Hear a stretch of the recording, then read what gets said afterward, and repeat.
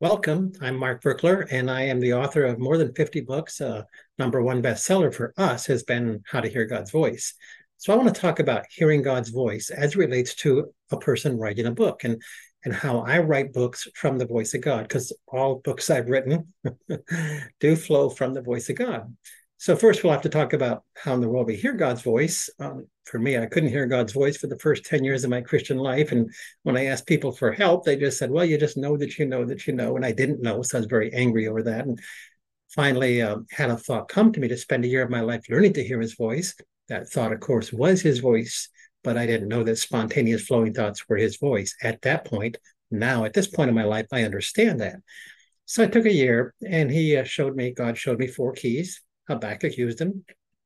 Um, he went to his guard post. Habakkuk did. So Habakkuk 2, 1 and 2. So you quiet yourself down. So if I'm going to write a book or if I'm going to capture flow, I'm going to quiet myself down, quiet my own thoughts. And then Habakkuk said, I'm going to keep watch to see. So I'm going to do what King David did. I, I have set the Lord at my right hand. I'm going to picture him right here next to me, helping me, assisting me, and in this case, assisting me write a book or assisting you write a book. And then key number three is I'm going to keep watch to see what he will speak to me. So we're going to say God's voice sounds like spontaneous flowing thoughts that light upon your mind. John 7:37 to 39, out of your innermost being shall flow rivers of living water. This he spoke of the Spirit. So when I tune to flow, I'm tuning to the Spirit.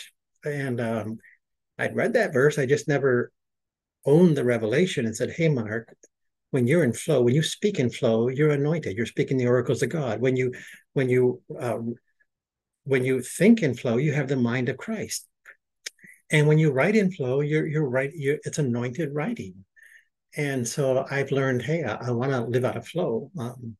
The word for prophecy, true prophet in the Bible is nava, which means to bubble up. I want to live out of bubbling thoughts, not my analytical thoughts. Analytical thoughts are mine, flowing thoughts that line up with the names of Satan, accusative, adversarial, lies, condemnation. That's demonic. That's coming from evil spirits, and thoughts coming from the Holy Spirit line up with the names of Jesus, loving, kind, healing, comforting, comforter, teacher. So I purpose to only allow one of those three kinds of thoughts in my mind. Eyes fixed on Jesus, my own thoughts quieted down, asking Jesus for his input on, in this case, my writing. I tune to flow and I type from flow or I write from flow. So that's pretty simple. And that was key number four is God said to Habakkuk, inscribe the vision. So get your pencil out or get your hands on your keyboard and begin to write. So those are the four keys that I would use when I'm writing a book. Jesus was pretty clear about the whole thing. He says in John 6:63, he says, my rhemas, and that's a word translated it's a Greek word translated my word, but it means spoken word. My spoken words, Jesus says, my spoken words are spirit and life. And man, when I write and when I speak, I want spirit and life. My spoken words are spirit and life. So if I'm hearing what Jesus is speaking, I'm speaking that or writing that, it's spirit life. He goes on to say, and the flesh profits nothing. Yeah, if I go back and reread something I've just written and it's as boring as can be and puts me to sleep, I know it's going to put my readers to sleep. I know they won't buy the book. And so I know I haven't tuned to flow and I go back and tune to flow and the Lord shows me how to rewrite it so it's full of life. And the key thing about writing, he said, Mark, he said, your story is your sword. So always lead with your story. So whenever I'm talking, whenever I'm writing, I will start with a story because I want to draw people into a reasoning process with me. Come, let us reason together, God said. And I want my readers to be reasoning together with me, caught up in the story, caught up in the drama, living the drama, experiencing the drama, and finding the blocks that I worked through and the success I finally came to so they can work through their blocks and come to their successes also. So that's what makes a good book, as I understand it.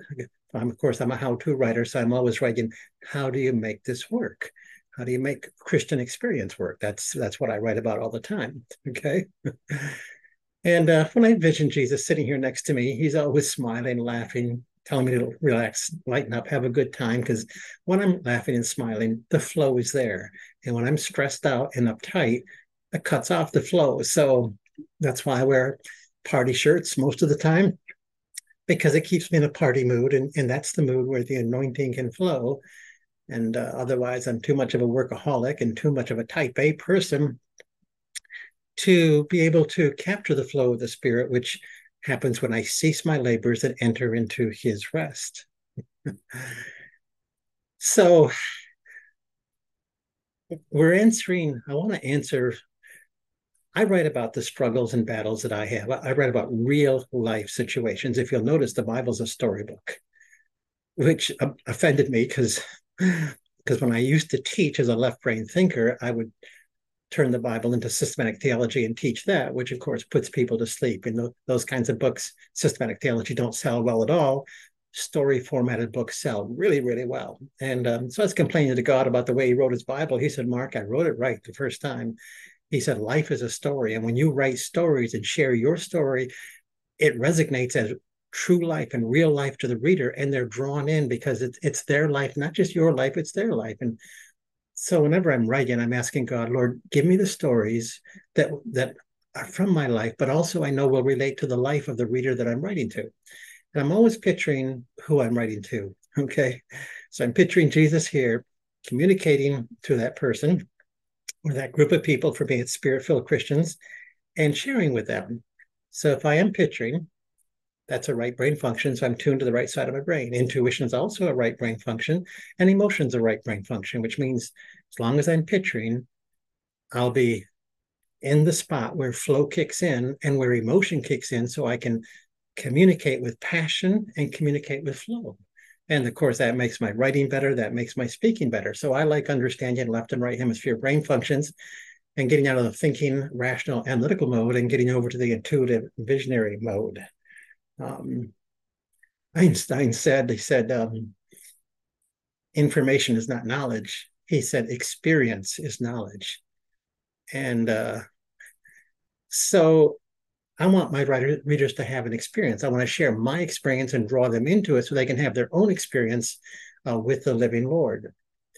The Bible talks about knowing. Paul talks about true knowledge, which is experiential knowledge. One of the words used in the New Testament for that kind of knowing is gnosko, which is a word for a husband knowing your wife and bearing a child. So again, that's intimacy, that's encounter, that's experience. That's not an intellectual knowing, that's an encounter knowing. So all of my books, I wanted to be encounter books, story books, drawing people in, and I want to reason together with them. So there's only one command in the Bible about reasoning that commands us to reason. It says, come, let us reason together. Okay. Isaiah chapter 1, verse 18, I believe it is. So if it's not, you'll find it. But so the only command to reason is reasoning with God. And then he goes on to, now I think of reasoning as a left brain analytical function.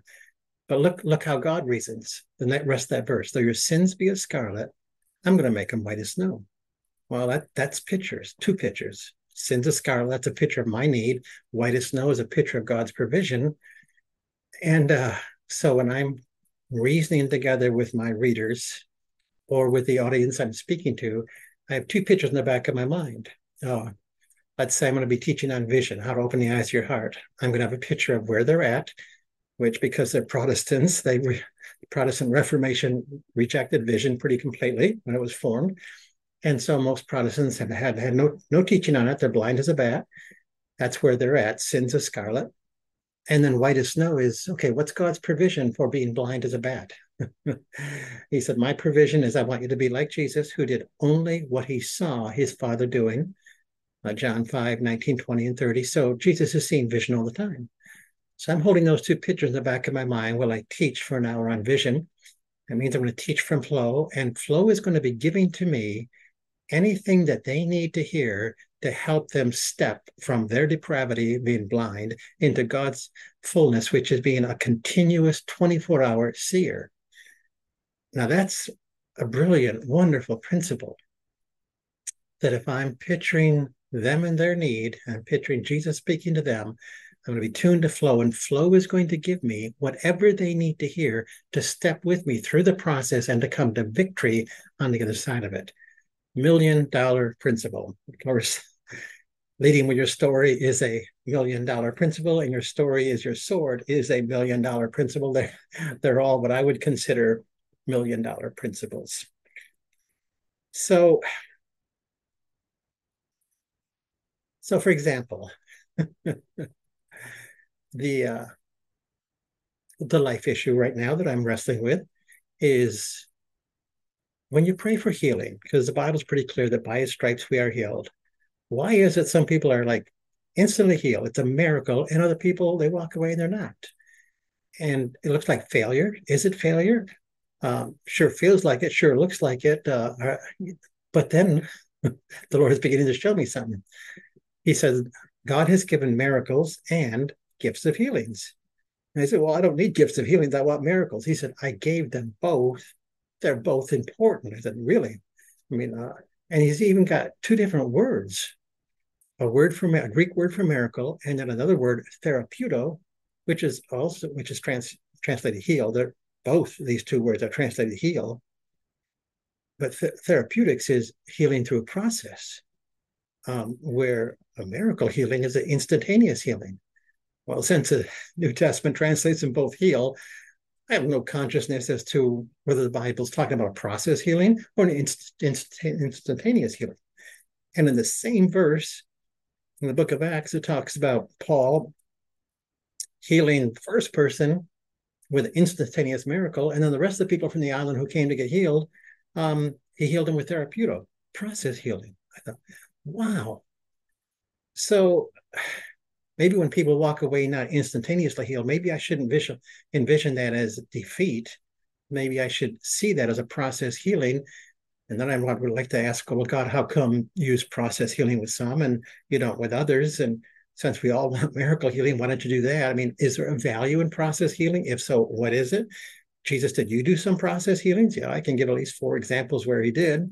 And I think I've got some pretty good ideas bubbling within me as to why God uses process healing. I mean, he can heal a smoker of lung cancer instantaneously, but if that person hasn't learned to repent of his sin of smoking, you're probably going to have lung cancer again in 6 months.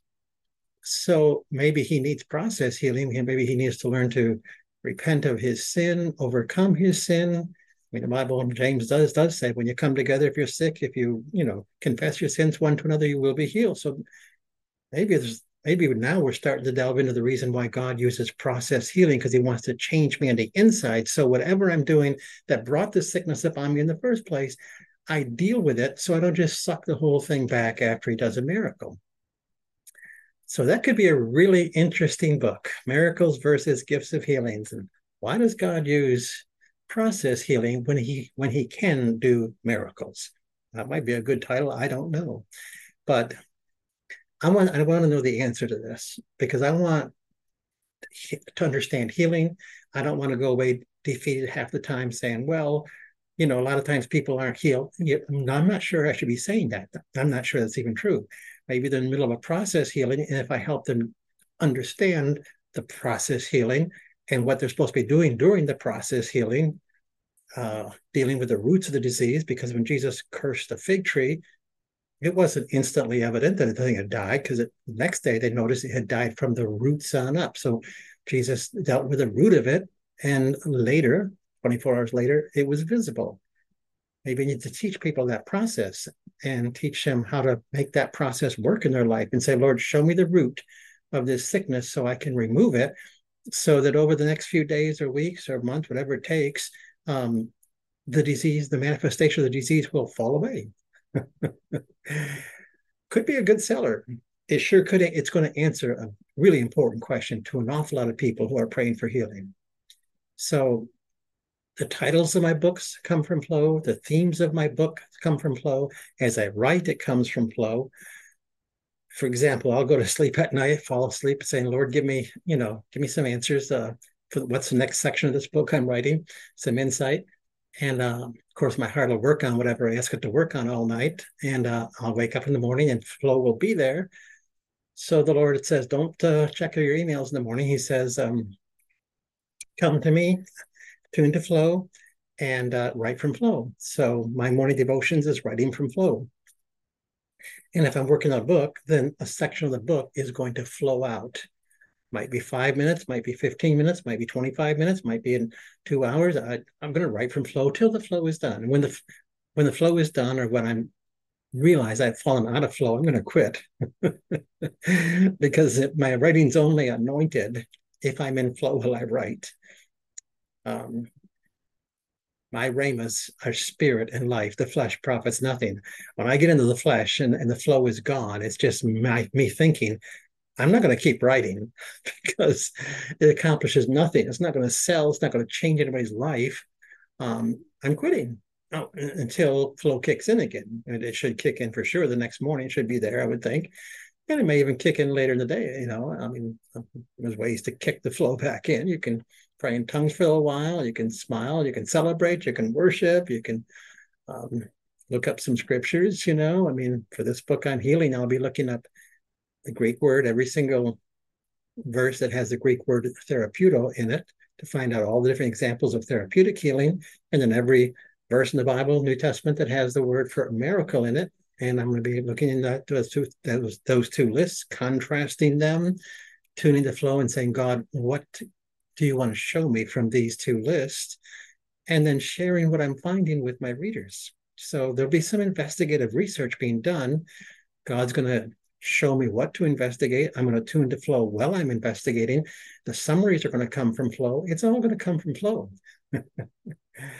And if it comes from my life's battles and it helps me take a step forward, helps me have a new living encounter with God, then it will very, very likely help my reader have a new living encounter with God also, and help him take a step forward or her take a step forward in Christ. And it should be an anointed book that can change lives and can be meaningful in the marketplace and can sell. So that's the way that I write from flow. At the ends of my chapters, I make sure to draw the reader in by asking some application questions. When have you experienced this in your own life? And then a journaling question. And I teach them. I always put an article on the 4 keys to hearing God's voice in the appendix of the book, so it's a 2-page article, which I will make that link available to you. You can take that 2-page article on 4 keys to hearing God's voice, put it in the appendix of your book. I give you free permission to do that. Just email me at Mark, M-A-R-K, at cluonline.com, Mark at cluonline.com, and ask for that article and permission to throw it in your book. We've already had 60 people put that in appendixes to their book. And then at the end of each chapter, we have 2-way journaling questions where we say, ask the Lord this question. So in this case, it's going to be, Lord, what do you want to say to me about instantaneous healing, miracles, versus process healing? Lord, to heal the root cause of the illness that I'm facing right now, what would you want to show me about what that root cause is and what I need to do to remove that root cause so that it goes away and the manifestation dries up and disappears? I mean, those would be great, great, great journaling questions. Now, God is speaking directly to them, which is about 1,000,000 times better than me speaking to them. It's 1,000,000 times more authoritative. It's 1,000,000 times more life-changing. So I'm going to have journaling questions at the end of every chapter, because I want them to hear from the wonderful counselor. I'm not the wonderful counselor. I just want to connect them to the wonderful counselor and let them receive wonderful counsel. So those are some ideas for how I write. Let me just give you some resources. If you want to connect with me directly, you can. It's Mark at cluonline.com.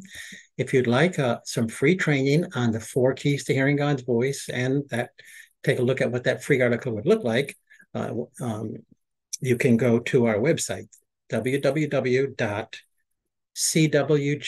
which stands for Communion with God, CWG Ministries, that's plural, ministries.org/4, the number 4, and then the word keys. cwgministries.org/4 keys. You will find an hour of me teaching on the 4 keys. You will find an article, 2-page article or so on the 4 keys. You'll find free videos you can sign up for and receive on me teaching on the 4 keys. You'll find the whole book, 300-page book on the 4 keys, 10 hours of videos. If you want to purchase some things, we got all the resources you want and need there to teach you how to hear God's voice so that you can then apply God's voice to whatever you're writing about. And that's been the process of my life. I've now written over 50 books, and I've applied the voice of God to 50 different areas of spiritual growth, business, whatever else, healthcare, taking the voice of God into each area. Let the reader interact with God's voice. I share scripture and revelation of my struggle and my battle. Then at the end of each chapter, I say, okay, you journal and let God talk to you. So we've got over 50 books that do that. And I would encourage you to write those kinds of books, because if you bring people into living encounters with the living God, I can't think of anything better that we would want to do.